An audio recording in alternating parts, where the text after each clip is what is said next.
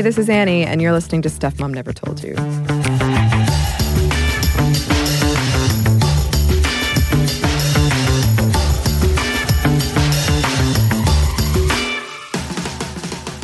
As a lot of you probably heard, USA Gymnastics has filed for bankruptcy. This after 2 years of scandals involving Larry Nassar sexually abusing female gymnasts, cover-ups and resignations that led to the stripping of USAG's governing body status by the U.S. Olympic Committee. What does that mean? 200,000 folks, from gymnasts to coaches to clubs to judges, have no institution to turn to when it comes to sponsoring or administering events. But turns out filing for bankruptcy will allow USA Gymnastics to maintain its position. It stops the process of decertification and puts on hold all litigation. Yeah, that's a big deal. 100 lawsuits, 350 plaintiffs, amounting to an estimated $150 million. And any further investigation into the complicity of USAG is stopped. They are trying to evade justice, and we owe the survivors so much more than that. I don't know what's going to happen to USAG, but these talented young American female gymnasts are kicking ass. They just got first place at World Championships in Doha, Qatar, and Simone Biles tied Russian gymnast Svetlana Korkina for most medals won by a female gymnast and boasts the most gold medals of any female gymnast in history. Also, Biles spent the night before the qualifiers in Doha in a hospital for a kidney stone. That's pretty impressive. In this classic episode, we look back at the history of women in gymnastics. Hey, Stuff Mom Never Told You listeners, Kristen here. Before we get into today's episode on Olympic gymnastics, I wanted to acknowledge some major news that was actually breaking while Caroline and I were recording this episode. There has been a report that was published in the Indianapolis Star newspaper, which finds that USA Gymnastics, which is the Olympic gymnastic organization, has been systematically covering up allegations of sexual abuse by gymnastics coaches. And this is something because we weren't aware of how this was happening. We don't talk about in the podcast, but we just wanted to acknowledge that we realize that this has happened.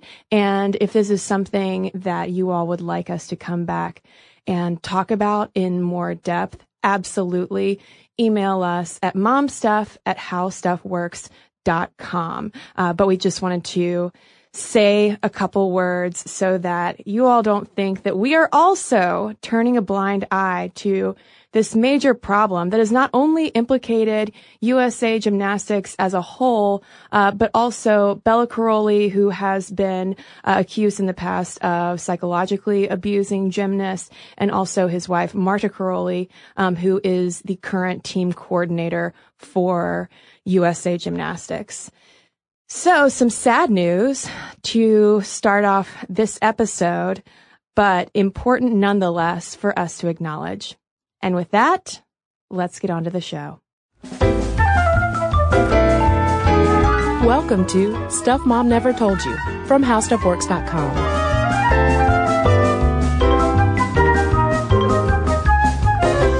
Hello and welcome to the podcast. I'm Kristen. And I'm Caroline. And today we are talking gymnastics. I'm excited. I'm so excited. So many little girls that I grew up with did gymnastics. I was not myself a joiner. I was a very shy only child, and my parents were just like okay with me not participating. Yeah, I can't do a pull-up. So gymnastics was never something on my mind. At least artistic gymnastics, rhythmic gymnastics, whole other ball field. I was all about the ribbon dancer. I would try to do the ball, like body juggle thing that they do, which really just looks like, like people at Bonnaroo with those Well, it also reminds me of a video I just watched yesterday of an otter that was on a rock, and it was throwing a rock between its paws. And I was like, this looks like that gymnastics thing. Why don't the Otter Olympics exist? Oh, We've got the Puppy Bowl. I know. So we need the Otter Oh, well, yeah, because O and O, it works perfectly. Otter Olympics. NBC, I'm already picturing the logo. It's so cute in my head. Call us, television. We have ideas. That's how that works, right? Yeah, it's just television just calls us. Television Inc. gives you a ring. But back to women's gymnastics. Oh, right. Not otters. Okay. Which we were talking about today. Some listeners had requested it. But also, Caroline, I have, as many people do, a real soft spot for women's gymnastics in the Summer Olympics. It's like the reason. Well, no, there are a lot of really good Summer Olympics events, but gymnastics is such a crowd fave. It is. And I was just listening, maybe some other listeners out there heard this too, but I was listening to NPR yesterday and there was a sports reporter who was talking about how swimming and track and field had always been the glamour pusses, the stars of the Olympics, and how starting with Nadia Comaneci, that all changed and gymnastics captured everyone's imaginations. And I mean, that totally rings true for me too, because I grew up either watching ice skating with my mother or watching women's gymnastics with my mother. Like I literally until this previous Summer Olympics in 2012, literally have no recollection of watching swimming. And I certainly didn't really care much about track and field. Ooh, I enjoy track and field. I mean, I watched it, but I literally don't remember watching swimming, but track and field, I was always like, they're very fast. But gymnastics, there's so much like shows of incredible strength and grace and power. And I mean, we certainly will talk about that and talk about some of the women who have exhibited all of that strength and grace and power. But we're also going to address the issue of how people speak differently about certain types of gymnasts and the language they use. Yeah. So you watch these Summer and Winter Olympic events with your mom. I am curious to know though, Caroline, did your dad watch any Olympics? Is he more of a curling man? Old Chad. I'm sure Chad watched the Olympics, but I don't think he ever watched ice skating with us in the Winter Olympics. And I don't know if he was around to watch the gymnastics. I think I do remember track and field being like the prime time event that we would watch together, all of us. Ooh, did you ever watch speed skating? Side note. Oh, yeah. That was one of my favorite, and still is one of my favorite winter powerful thighs events. Such powerful thighs. When the Summer Olympics were in Atlanta in 1996, for listeners who might not know, Caroline and I are sitting right now in Atlanta, Georgia, where we work and live. Was it a big deal for you? You know, your family lives right outside of Atlanta. Yeah, we got out of town. Oh, you did? Yeah, my parents were not having it. Yeah. Oh. They did take me to the Centennial Olympic Park in downtown Atlanta. And I remember that being pretty cool. It was hot. It was so hot. And I remember going and you could buy all sorts of Olympic swag. And they had like this massive display of pins, like pins to stick on your clothes. And I remember being so excited to get the soccer pin because little Caro loved to play soccer, but was too afraid to join a team. So even though I loved playing and I had a great time doing it, and I was not terrible for someone who had no practice or training, I never joined a team. And so buying that little pin was like my little joiner moment. I love that story so much. Do you think you still have that pin? Oh, I'm sure I do. 'Cause listen up, there's a denim vest hanging in my childhood closet covered in pins. Oh my gosh. Yeah. If my mom hasn't thrown it out, every once in a while she gets real like up in arms about how much stuff is left at the house. But also no, so, we visited Centennial Park. I bought the pins. I felt bad about not playing on a soccer team. And then my parents swept us out of town to go to our lake house in Michigan, where I was sitting on the couch the morning they were reporting on the Olympic Park bombing. So I remember running out to my mother and being like, there's a bomb, in Atlanta. And my mother being like, Mommy's talking. just wait a second. And I'm like, really? Nothing? Okay. Yeah, that was kind of embarrassing. That and the fact that our Olympic mascot was nicknamed Izzy, which stood for what is it? Because but like people all didn't one word. know. Yeah, people didn't What really. is it? People did not know what it is. It was toothpaste with eyeballs, basically. It really did look like that. It was pretty sad. We were the laughing stock Of the mascot world? Yes. Yeah. Yeah. I mean, that's a tough crowd right there. Meanwhile, not terribly far away from you, I was a young kid who had Olympic fever. Long story short, my parents were friends with the family of a Canadian rhythmic gymnast. Oh. So I got to go to the Olympic Village, Ooh. which was very cool. I also collected as many pins as I could. I was also very proud of a souvenir shirt that I bought in Athens, which is outside of Atlanta, where the University of Georgia is, where a lot of events took place.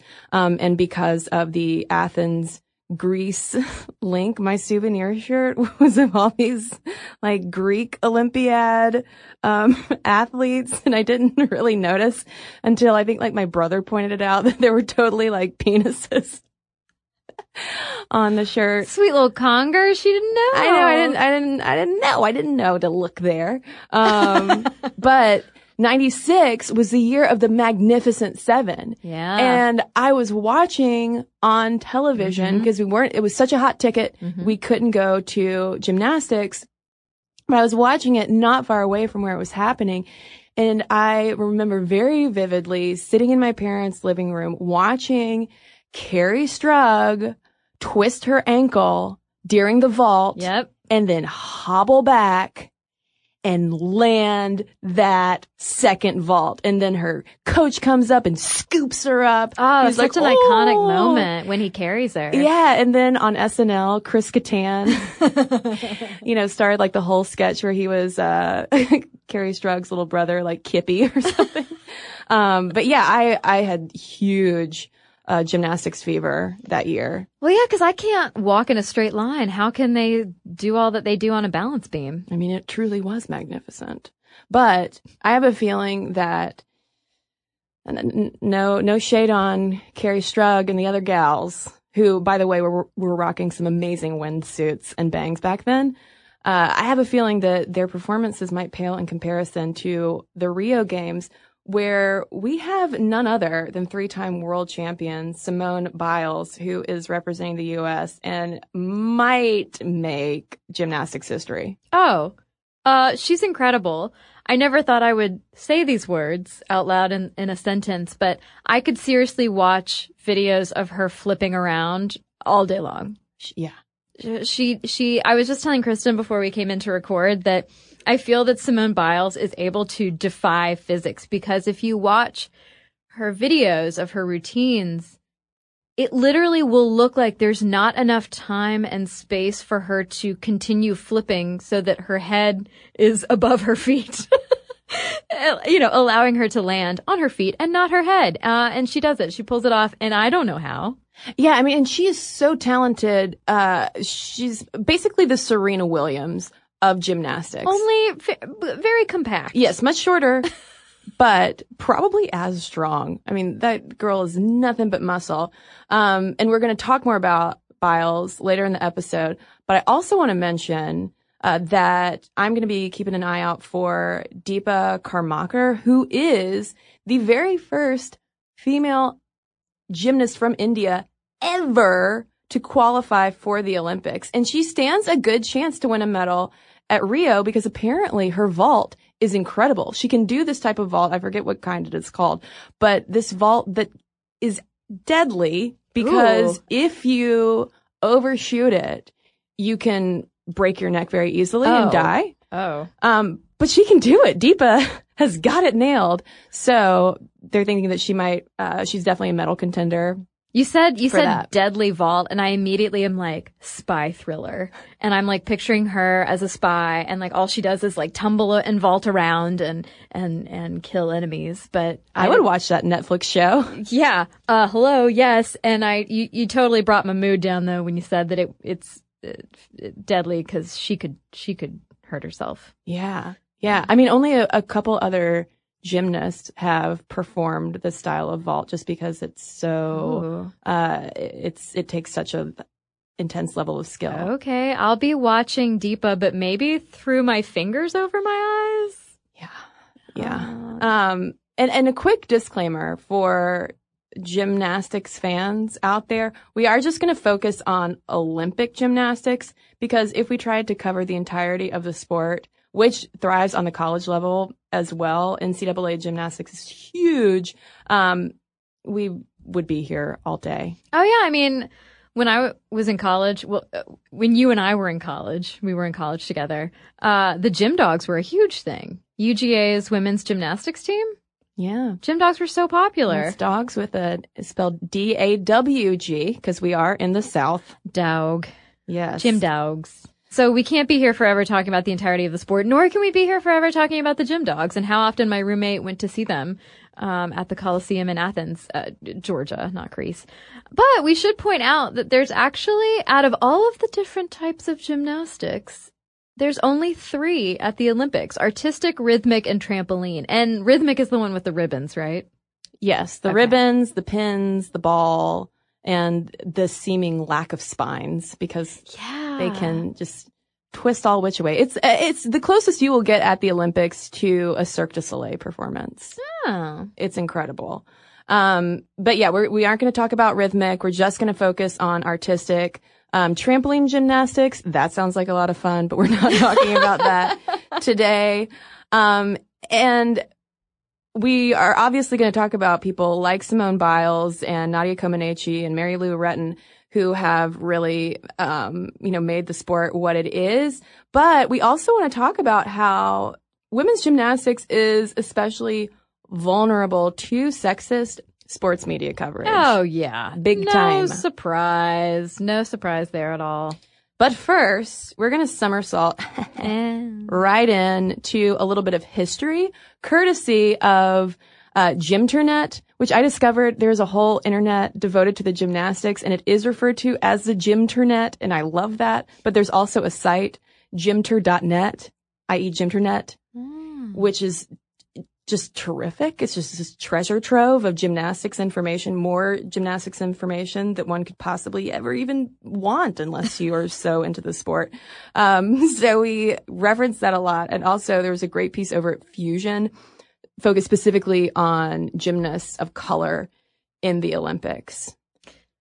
So let's get in our podcast time machine and let's go back to 1928. Wait, we're not going back to ancient Greece? No. Oh. No, we're skipping ancient Greece, hopping into 1928. American women have been able to vote for 8 years. Terrific. Wonderful. And the Olympics are in Amsterdam. And this is the first time that women gymnasts are invited to participate. But not American lady gymnasts. Right. American women did not go. There weren't that many women gymnasts in the 28 Olympics.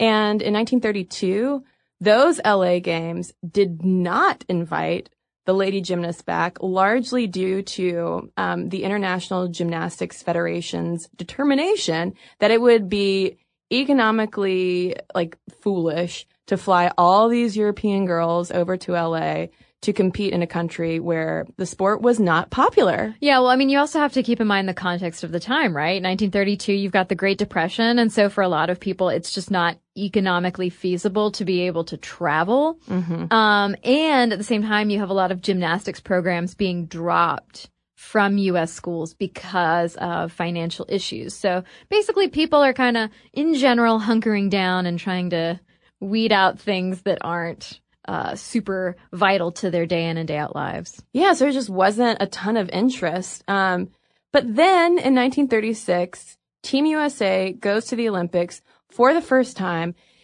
But it's sort of a dark time to premiere at the Olympics because these were the Berlin Games. And I say it was a dark time not just because the team didn't medal, but because it was essentially like the Nazi games.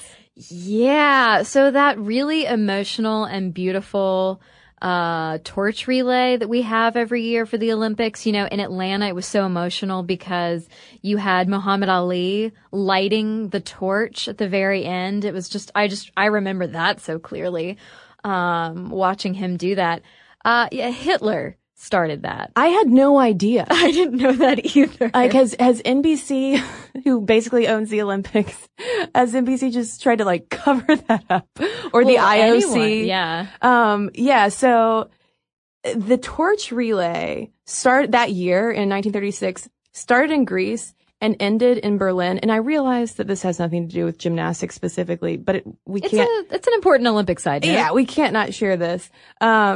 The torch relay started in Greece, ends in Berlin, and the final runner that year passed through rows of swastika flags, and it was Nazi propaganda. Yeah, because they were basically trying to associate themselves with these superior athletes and intellects of ancient Greece. Yeah. So, never gonna look at the torch relay quite the same again. Because it started as Nazi propaganda. They even had Leni Riefenstahl film this relay and release it in her documentary about the Olympics called Olympia. So, a little bit of Nazi history for all you SMNTY listeners. And honestly, since 1936 was the Nazi Olympics, no big loss that Team USA did not medal. It's fine. It's totally fine. Yeah.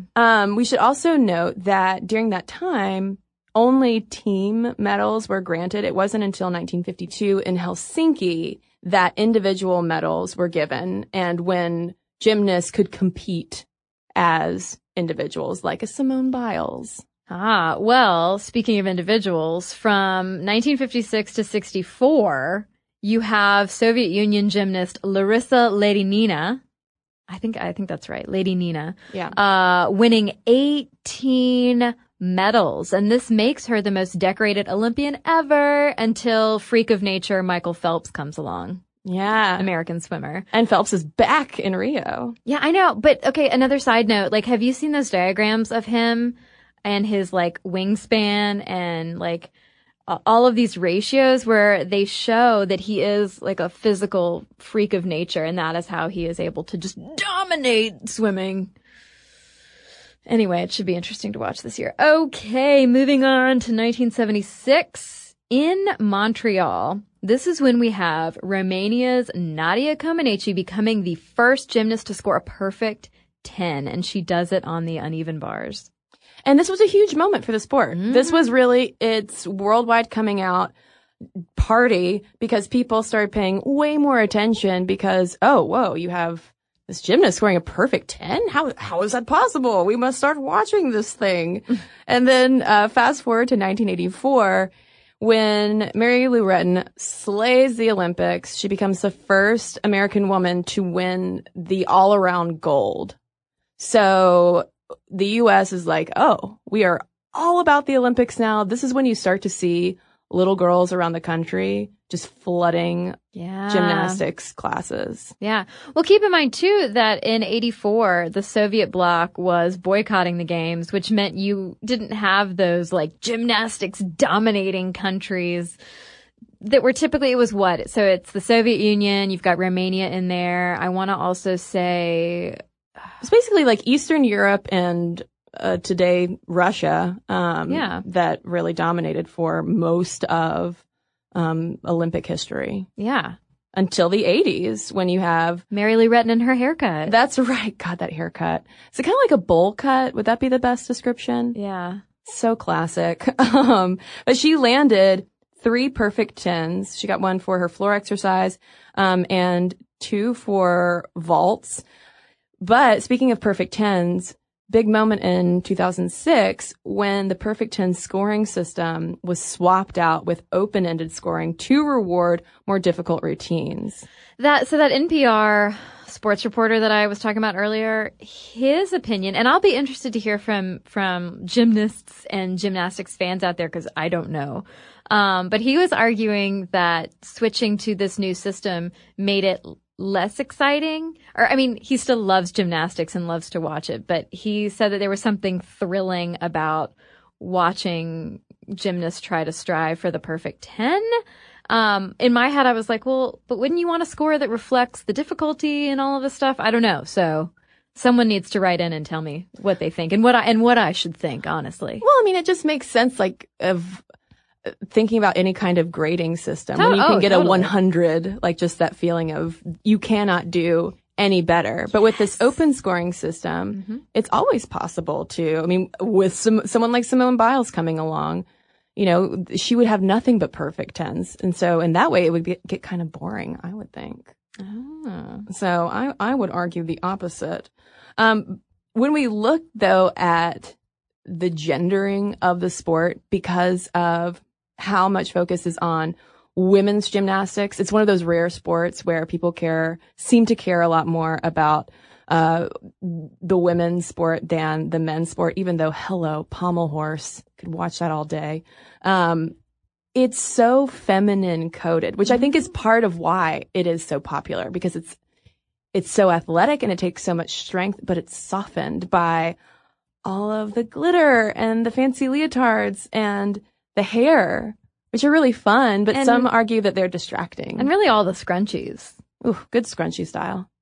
And gymnastics isn't the only feminine coded sport like this. In the Winter Olympics, of course, you have figure skating, which I feel like is sort of the gendered equivalent. Diving is also arguably feminine because it's all about grace. And tiny puddles. Yes. Don't make any ripples. I love watching diving. I know. Well, it scares me because... Greg Louganis? No, just necks.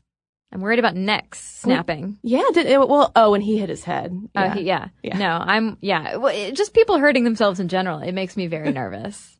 But what's interesting about that whole feminine coded thing, you know, moving on from tiny puddles and broken necks, is the fact that is most of what's broadcast when it comes to women, right? Like the sports that are more female or feminine coded are more likely to be broadcast. Right. But I think that's also like the chicken egg thing. I don't think that we like love gymnastics because it's what we see the most, but rather broadcasters show mostly these more like feminine coded sports. So there was a UNC study of the Beijing Summer Games, which analyzed, how much, like what kinds of sports were broadcast when, and they found that 60% of women's primetime coverage was exclusively gymnastics, swimming, and diving. And then if you add in beach volleyball and any sport where women compete in leotards or swimsuits, that goes up to 97%. So, I mean, I think there is a very gendered aspect to the kinds of female Olympic sports that are considered the most mainstream. But the thing is, gymnastics culture is undeniably fun and girly. Yeah, I mean, let's just look at the history of the haircuts. I mean, what were we looking at that had the whole history of gymnastics fashion? That's the Gymternet. The Gymternet. Oh my God. It's a pretty detailed breakdown of the evolution of gymnastics fashion. And it's fascinating because you go from like the little Mary Lou Retton bowl cuts, you've got the feathered bangs, all the way up to these slicked back ponytails with the scrunchies. I love it. It is unapologetically girly. So, one thing I didn't know about gymnastics hair, because my, personal history with gymnastics only stretches back to really like 1996. Erica Peterson over on, the Gymternet starts off the timeline with the 60s bouffant. I mean, which I just love imagining gymnasts today with a bouffant. Wouldn't that mess you up? What if it gets caught on something? I know. It makes no sense.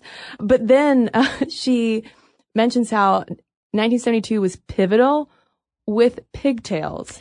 Yeah, which is like fun to look at, but it's also kind of weird and creepy on the other side because all of a sudden in 1972, with girls starting to wear pigtails, you do see a shift from focusing on like adult lady people gymnasts to the focus on very small, young-looking girls being the gymnasts on TV. Yeah, I mean, and it's not just them looking young. I mean, the sport itself, like, shifts down in age. And the way Peterson describes it was out with the old debutante updos and in with the charming youths. Youths. Yes.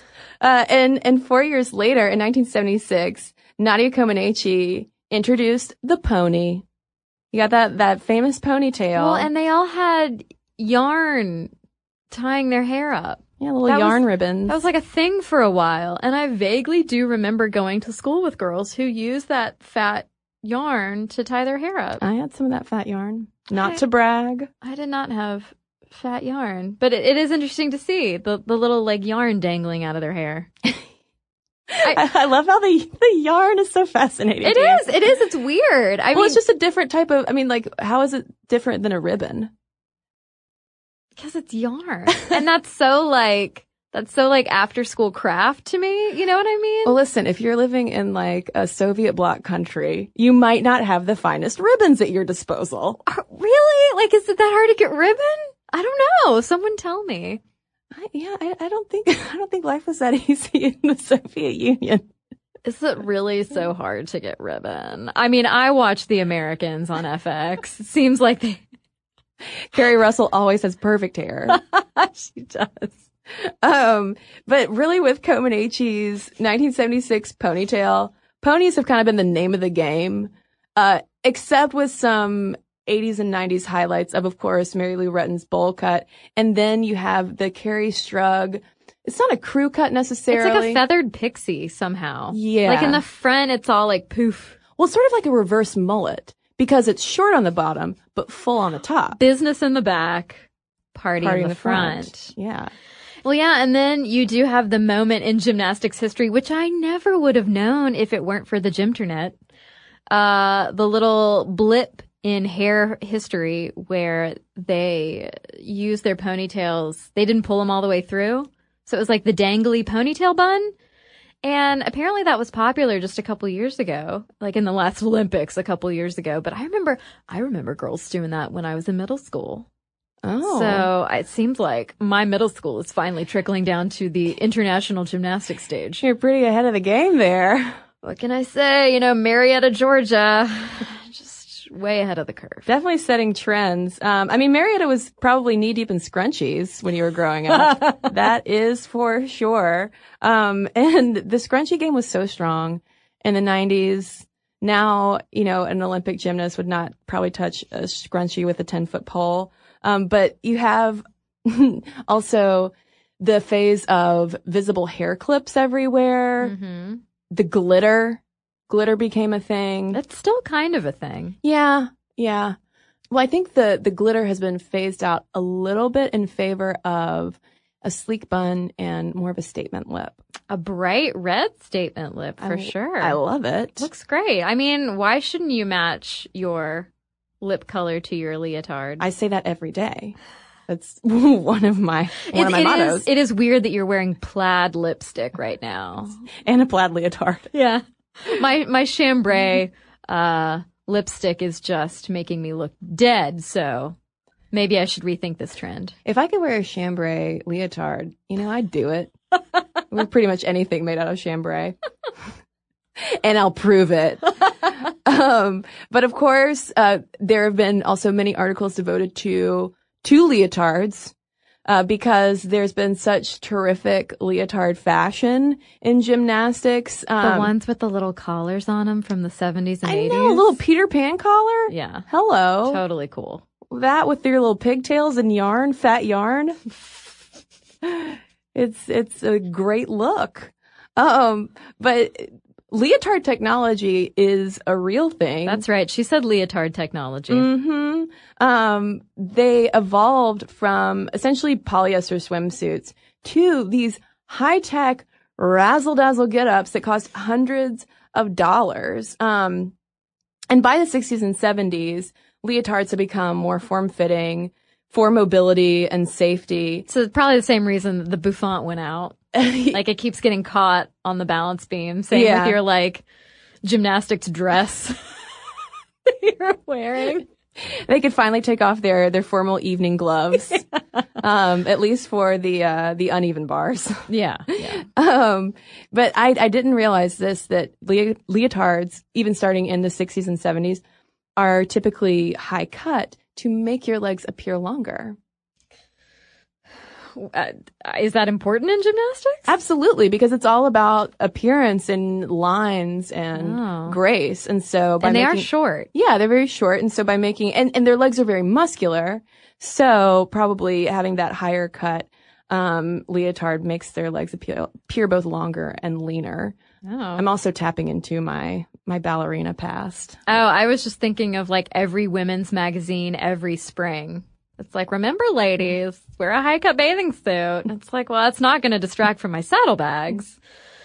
Anyway, moving on to people who do have leg muscles. Nowadays, Team USA uses leotards that are made out of this shiny, high-tech, as Kristen says, razzle-dazzle material called Mystique.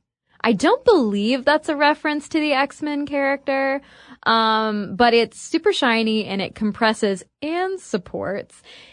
And if you are one of those people getting a Mystique leotard, that's all sorts of shiny, if you are buying one that has thousands upon thousands of Swarovski crystals on it, it can take more than a year and a half or up to a year and a half to make. And costs $500. Yeah, that's crazy. Who's paying for that? Are the families having to pay for that? I think when you're at that level, it would be USA Gymnastics. Oh, okay. It's probably paying for it. Wonderful. I would hope. But also in terms of the leotards being cut and made in certain ways to emphasize different parts of the body, modern leotards are super shiny to show off musculature. Right. So many things. I to have no show idea. off how fit these ladies are, these athletes. God. And just that level of muscle is just unbelievable to me, especially when I remember like, oh wait, she's 16. Wow. And then finally you have the makeup. There's always been, I feel like women's gymnastics might be the only Olympic sport where makeup is required. Is synchronized swimming not an Olympic sport? It is. It is? They wear makeup. Oh, they do? That's a requirement. Okay. Well, so then maybe I stand corrected. Perhaps it's one of two then. I guess you got to get a lot of good waterproof mascara for that one. Yeah. Lots and lots of waterproof mascara. Olympic gymnast Alicia Sacramone told Fashionista that, quote, you just kind of have to match your eyeshadow to your leotard because that's a big deal. You gotta match. Big deal. But no nail polish. They're not allowed to wear nail polish. It's like, okay, you can put glitter in your hair.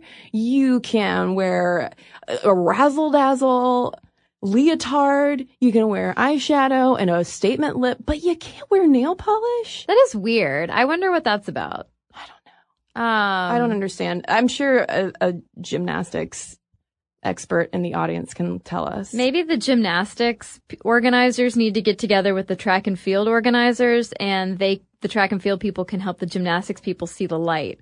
Because I'm telling you, those track and field ladies have some of the best nail art I've ever seen. True. Yeah. Although FloJo nails on a gymnastics vault might be a bad situation about to happen. Yeah, you just got like a crumpled bit of bouffant and evening wear and fake nails on the floor. Just everywhere. But the thing is, like, as fun as all of these like superficial features of gymnastics and gymnastics culture are to watch and to talk about, you do kind of wonder, like, why? Why do they need to match their eyeshadow to their leotard? Why would an athlete of this caliber be judged not only on that, but also, even them just like having to smile? Yeah. Well, I mean, it's the same thing. You see cheerleaders at all levels, including competitive cheerleaders, on teams who are expected to do the same thing, wear makeup, straighten their hair, look perfect and smile, even though they are also like nothing but muscle as they do tumbles and all sorts of whatever cheerleaders do. But I think the difference is that cheerleaders are there to entertain and cheer people up. So of course they would be expected to smile. Well, sure. I guess I'm thinking of like the competitive cheerleading tournaments and stuff. Yeah. That it's the same thing that you could argue of like, okay, I get why like the Dallas Cowboys cheerleaders need to have perfect hair and makeup and all of that stuff. But like, why do girls competing on some state level need to wear all of that glitter makeup? I don't know why they're expected to, other than it is such a feminine coded sport and athletic event, and maybe there's just different expectations. Yeah, I mean, and I'm going to say, like, I don't get why the Dallas Cowboys cheerleaders have to have perfect hair and makeup. You know, I'd much prefer them in just, like, overalls and a fresh face, just kind of chilling, you know? Wearing Levi's and a cowboy hat. Yeah, why not? Riding a literal cow. Sure. There we go. Cow leading. It's the new sport for women. And this issue of kind of stop telling gymnasts to smile was raised in a New Republic piece that cited a gymnastics host who really hates how these competitors are expected to keep on smiling, even if they're injured, saying, you know, a man that's competing or a teenage boy who's competing with an injury is a hero. He's being a man and he's stepping up. But a female gymnast, you know, she can't ever just kind of scowl and walk off. Well, that's why it was so great when Serena Williams not too long ago, they were like, why aren't you smiling?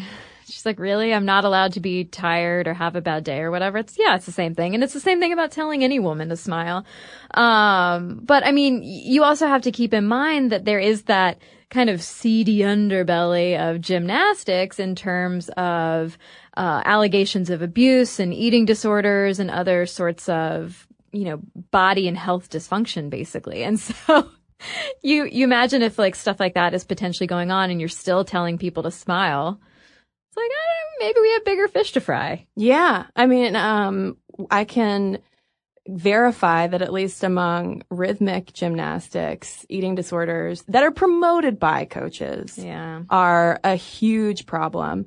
And then there's a whole infantilization aspect where, I mean, if you just look at the physiques of many top tier gymnasts, they have, you know, small breasts and very petite frames, and there's this idea that essentially they are trained to kind of delay puberty as long as possible because it's apparently harder to tumble and vault when you have C cups. But Elspeth Reeve, who wrote that New Republic piece, was talking to NPR saying that the sport was very much focused on these little girls dancing on a playground, like the way that the NBC commentators would, you know, talk about these gymnasts was very infantilizing. Not to mention the fact that these athletes are pretty much exclusively referred to as girls and also princesses. Like princess rhetoric comes up a lot where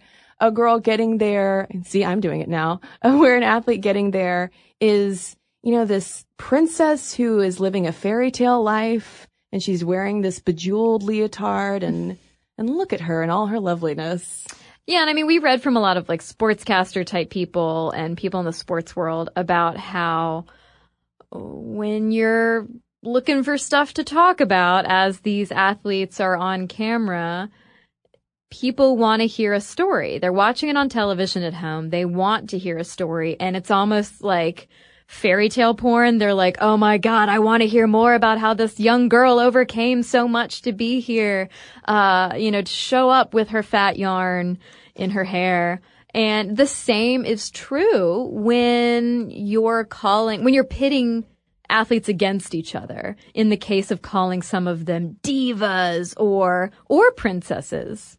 Yeah. I mean, you're basically either a diva or a princess a lot of times. And you'll notice that usually the divas are Russian who exhibit, quote, petulance to criticism. You'll hear the word temperamental applied to, quote unquote, difficult gymnasts a lot of times. In 2012 in London, you had Russia's Aliyah Musafina, who was constantly called a diva, not only by sportscasters, but also, by people watching.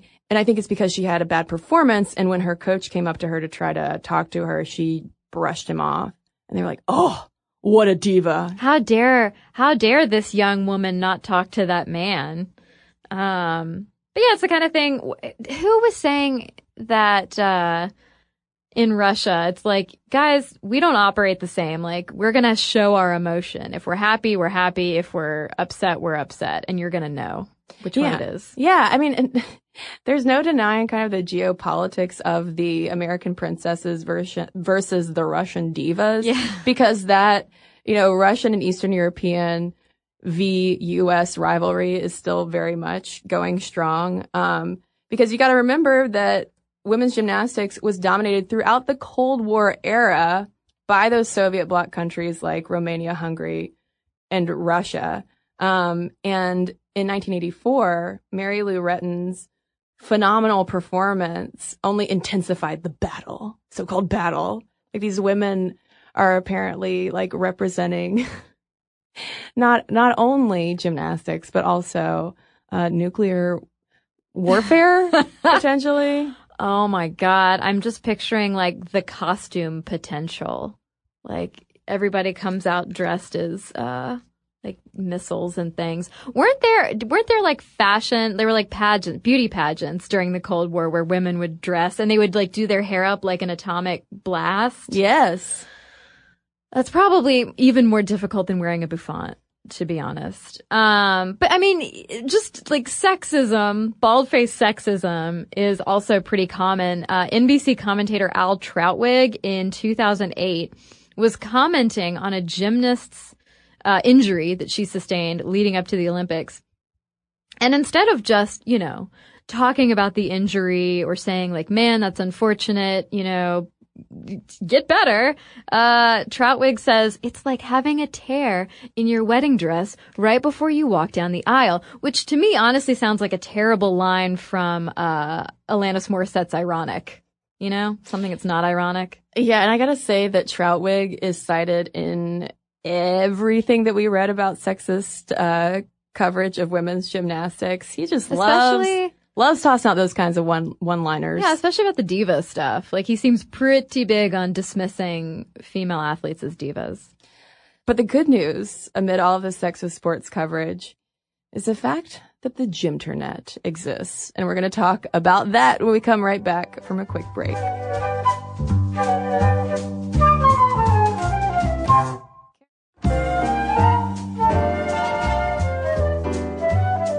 So the Gymternet, as I alluded to earlier in the podcast, is the network of online hardcore gymnastics fans who are basically giving the sport the legitimate coverage that they wish it would receive year round, not just when, every 4 years when the Summer Olympics comes around.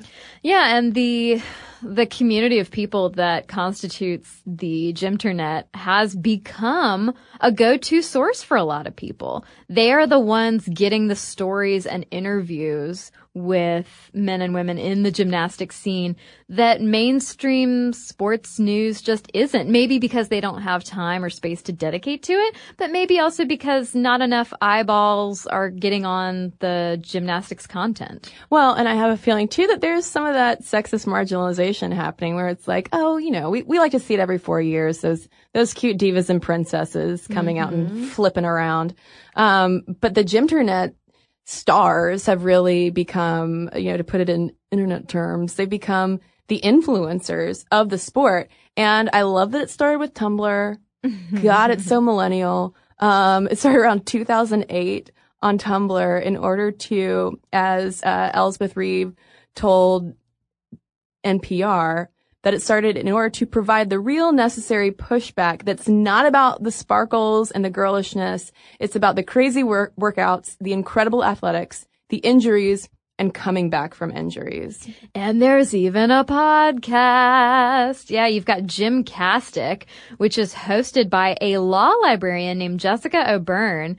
And what's pretty notable is that Michaela Maroney, she of the unimpressed face after the Olympics, announced her retirement on that podcast. She did not go talk to, ESPN or USA Today. She went on a podcast. Yeah, I mean, and I want to say that Simone Biles has been on Gymcastic. Pretty much all of the big names in the sport have been on Gymcastic. And Jessica O'Byrne, I hope that you're listening right now. And I also hope that I'm not mispronouncing your last name, because this could be some terrific podcast synchronicity. Yeah.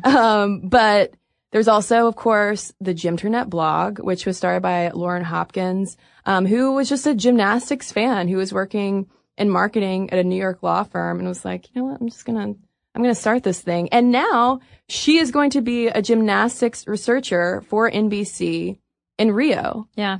And seriously, if you have any interest in gymnastics, you got to check out the Gymternet. But isn't that like, not to project my like young Caroline dreams onto anyone else, but isn't that the frickin' dream to like be hosting a passion project blog that like you're so obsessed with that you can't stop doing, you can't stop researching and writing for, and then frickin' NBC is like, hey, can you come like actually work for us to do all of the stuff that you're doing for yourself? Yeah, I mean, like, she's a go-to source now. She and O'Byrne are go-to sources for, you know, press coverage of gymnastics. Good for them. That's amazing. They know their stuff. They do know their stuff. And both are, you know, just so well produced. I mean, it's not, this isn't amateur level. I mean, it's technically amateur, but it's professionally, you know, it's professional level terrific.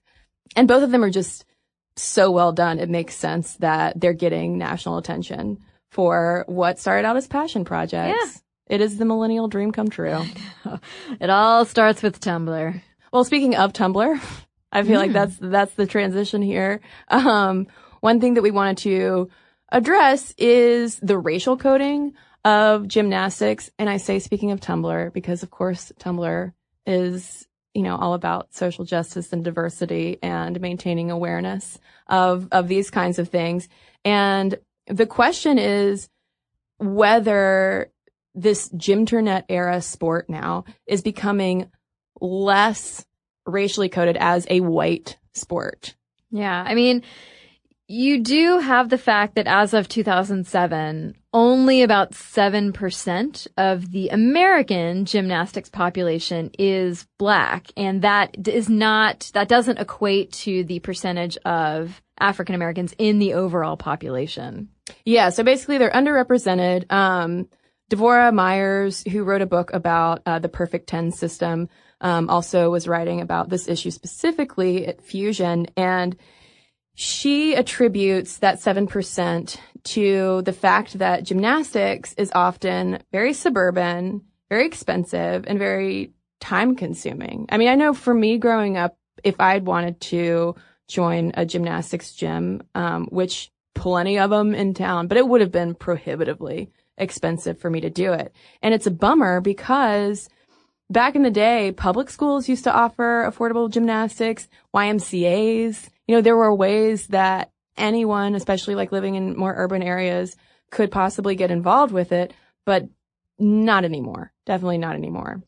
Yeah, to the point where at just 16 years old, gymnast Gabby Douglas had to move all the way to Iowa without her family to live with a host family in order to work with her coach. Yeah, that profile, Time Magazine profile of Gabby Douglas right after the London Olympics, when she, of course, won the gold, was, I mean, just stunning. Like, thinking about her sheer determination. And I know determination and confidence and bravery, those are like three adjectives that always get thrown out whenever we're talking about Olympic athletes.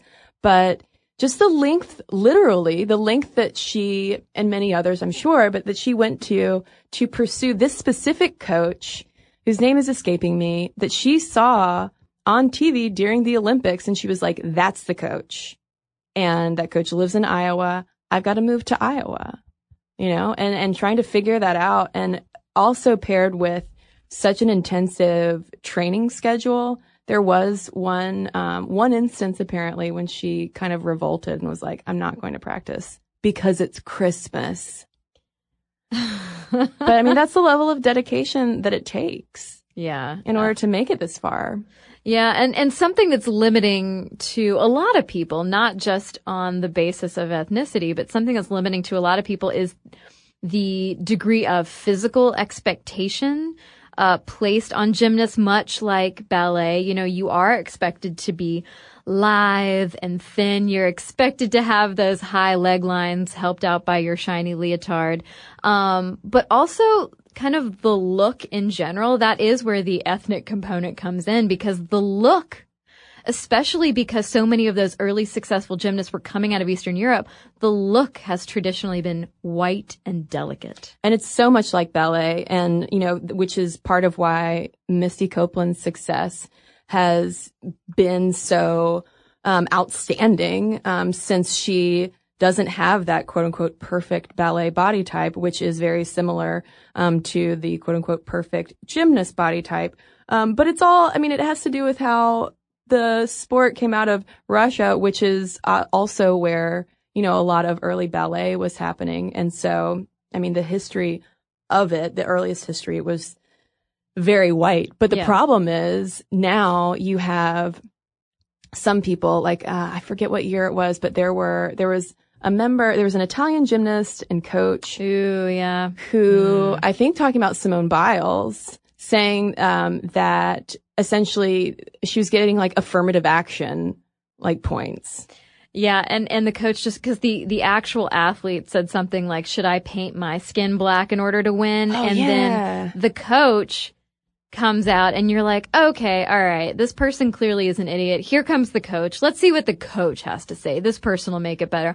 Oh my God, the coach made it 1,000 times worse with his commentary. And a lot of it tied into ideas that have persisted over centuries, mind you, of athleticism and power, physical power among Black people in general versus like elegance and daintiness and purity of white people. And that's definitely a really icky, awful, ugly stereotype that you see persisting in sports, particularly when you bring people from so many countries together. And so it's reflected a lot of times in sports commentary, which is, so you're not only hearing diva and princess being tossed around, you're hearing powerful being used for someone like a Simone Biles, which, not that she isn't. And whereas things like elegant are typically reserved for white athletes. Yeah, I am so excited to watch the women's gymnastics in Rio this year, just to listen for any kind of gender and like ethnic coded language to see just how prominent it is and see if maybe we've moved past it some. And the thing about that, the undertone, the subtext, the subtweet of the powerful description are allegations that Simone Biles and these like very like literally strong gymnasts are stripping gymnastics of its original artistry. Yeah. But you hear that usually from like Russian and European competitors where it's like, by artistry, do you mean white people, like white, thin, long white girls, which I'm kind of a thin, long white girl. Like thin, long white girl. No shade, but it's like, what do you really mean by that? Yeah, Kristen's always lying down, so you can never really describe her as tall. You just have to say that she's just long. Just long. And also, we got to talk about what happened at the London Games when people complained across the internet that Gabby Douglas's hair was not neat enough. It's like, hold the phone. Are we really talking about a gymnast of color's hair situation? She is winning the gold and you are complaining about her hair. Hello. Like racist past and present. Do you remember what the problem was with it? They just said it wasn't neat enough? Yeah. I just didn't like it. That's a case of people not examining their own racial biases. Yeah, I mean, because black hair has never attracted any kind of like unwanted or racist. Oh, wait. Oh, it always does. It always does.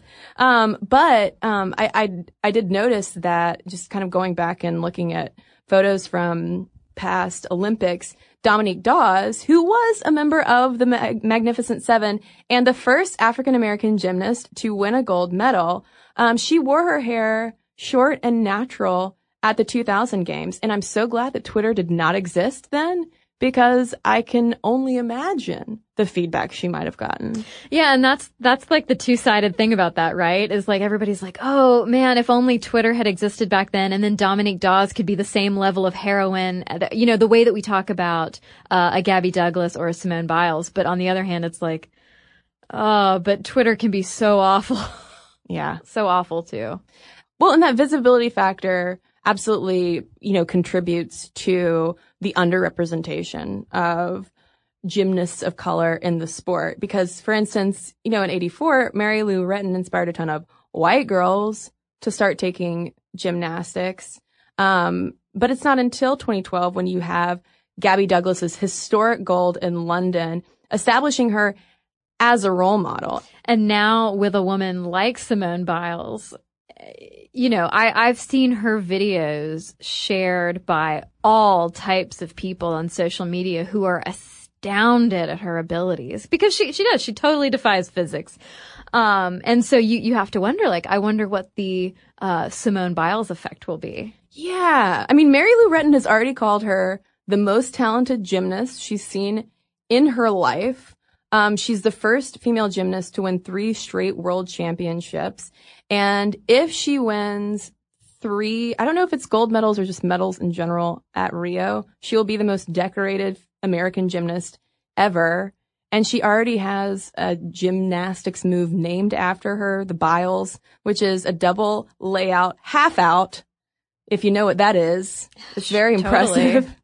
And she debuted it at the 2013 World Championships. And her backstory makes her success all the more incredible. Yeah, no kidding. At just 2 years old, she and her 3 siblings had to be removed from their home because their mother was struggling with addiction. And so their grandfather, Ron, and his wife, Nellie, end up adopting the kids in 2003. And at age 6, Simone starts taking classes. And she's basically like a little gymnastics prodigy. She progresses super fast. And in 2013, she has a terrible meet, but this proves to be an actually great turning point for her. Yeah, so after that, she circles up with a sports psychologist and USA national team coordinator Martha Caroli, who is part of the gymnastics dream team coaching-wise. She's the wife of Bella Caroli, who was the previous team coordinator. And I don't know what that sports psychologist and Martha Crowley were able to inspire in her, but just 3 weeks later, she won the U.S. championship. And 2 months later, the world title. And since then, she has not lost a meet. I don't know. Like, people, therapists, psychologists, and professionals like a Martha Caroli, they can help you get out of your head. Like, that was something that Gabby Douglas said that she struggled a lot with, was just getting too much in her own head. And when you're thinking too much with your brain parts, you can't be as effective with all your body parts moving around. And so there's a lot of discussion about how important it is to have that confidence and faith in yourself that all of those sports commentators do dismiss as diva behavior. You've got to think that you're the best. You can't be walking around making BFFs all over the floor. We're not here to make friends. This is gymnastics. We're going to kick butt. And one similarity, though, between that Time magazine profile of Gabby Douglas from a few years back and a New Yorker profile on Simone Biles is always circling around to the athletes not thinking they're the best. And that was really a major focus of the Gabby Douglas piece, unlike Simone Biles. I mean, Time really seemed to want to like hammer home, like, she's so good, but she doesn't think she is. She's so insecure. She's so great, but she's so insecure. Which I was like, why? That's like that One Direction song, which I also hate. You're beautiful because you don't know you're beautiful. Well, and I wonder though if that is part of the gendered coding of it. And it's something we're going to talk about in our next episode on women's Olympic boxing, where I wonder how much female athletes at the top of their game, unless you're like a Ronda Rousey, where it kind of comes with the territory of MMA and UFC, whether we allow them to know that they're the best. Because the New Yorker profile ends with Simone Biles saying, people say I'm the best, but I still don't think that. I guess if I go to the Olympics and do well, maybe I'll believe it. and you're the best in the world already. Why don't you believe it? And I just wonder if it's like a little bit of media cherry picking, or if it's like some coaching psychology where you keep them insecure in how good they really are, or if, you know, all gymnasts have imposter syndrome. I'd read that book. I want to read that study. Not a perfect 10. Imposter syndrome at the gymnastics gym. The gymnastics gymnasium. But I mean, do you think that's the case? What do you think's going on with that? I have no idea. I mean, she could be being modest, or it could be that like this skill literally comes so easy to her that she can't see through to realize just how incredible she is. I don't know. Oh, also, I forget how young they are too. Yeah. And our society doesn't exactly, you know, like build teen girls up to believe they're the best and the strongest. No kidding. So if anyone has any insight on that, please let us know. And gymnastics fans, Olympic gymnastics fans, hope that you enjoyed this look at this segment of the sport, because it was really fun to dive in and revisit the Magnificent Seven, learn about those high-tech leotards, all the crystals, and my fandom for Simone Biles and Gabby Douglas and the rest of the USA team is only reinforced with this podcast. So now, listeners, we want to hear from you. momstuff@howstuffworks.com is our email address. You can also tweet us at momstuffpodcast or message us on Facebook. And we've got a couple of messages to share with you right now.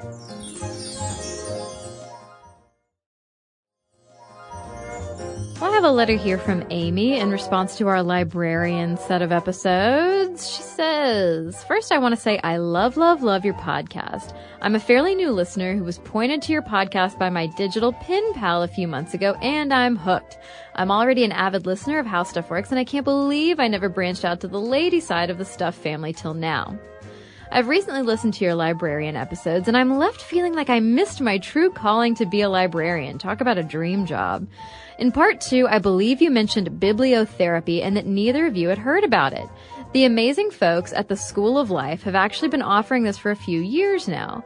For a mere £100, you receive a one-on-one bibliotherapy session in which you are given a stack of literature tailor-picked for you and your situation. That sounds incredible. Amy, thank you.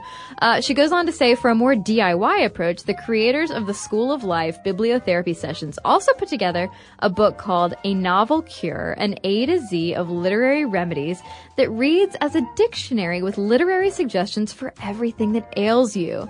And the site is thenovelcure.com. The book's accompanying website offers free suggestions to chosen folks who write in and also have a list of ailments with accompanying cures to peruse online. I find it a fascinating resource when choosing books as gifts. Keep up the amazing work. And thanks for all of this backstory, Amy. I want that book right now. I've got a letter here from Maureen, also about our librarians two-parter. Maureen writes, I wanted to share my personal experience with a library school program aimed at diversifying the profession. I got my master's at the University of Arizona in 2006 as part of a special program within the library school called Knowledge River, aimed at getting Latinos and Native Americans into the profession. Besides financial aid, internship experience, and specialized classes that focused on service to marginalized populations, it was a cohort of people who all got to know each other very well as we went through the program. 10 years later, I'm still in touch with some of the people I met. I was in the third cohort, and Knowledge River will start its 15th class this August, still going strong. Graduates work all over the country in all kinds of libraries. In the mid-sized public library branch where I work, 3 out of the 4 librarians on staff are Knowledge River graduates, and 2 speak Spanish. Every so often, I think of that and go, wow! We have a high population of Spanish speakers and many Native American patrons as well, so it's the right thing for our community. Librarianship is still a very white profession. You just have to wander the exhibit hall at the ALA annual conference to see that. But with Carla Hayden getting confirmed as the Librarian of Congress, the first woman, the first African American, and the first librarian with a background in public libraries in that position, I feel that programs like KR are going to become more important than ever.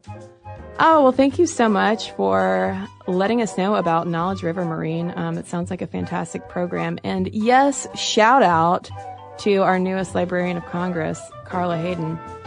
And if you've got shout outs to send to us, momstuff@howstuffworks.com is where you can send them. And for links to all of our social media, as well as all of our blogs, videos, and podcasts with our sources, so you can learn more about gymnastics, head on over to stuffmomnevertoldyou.com.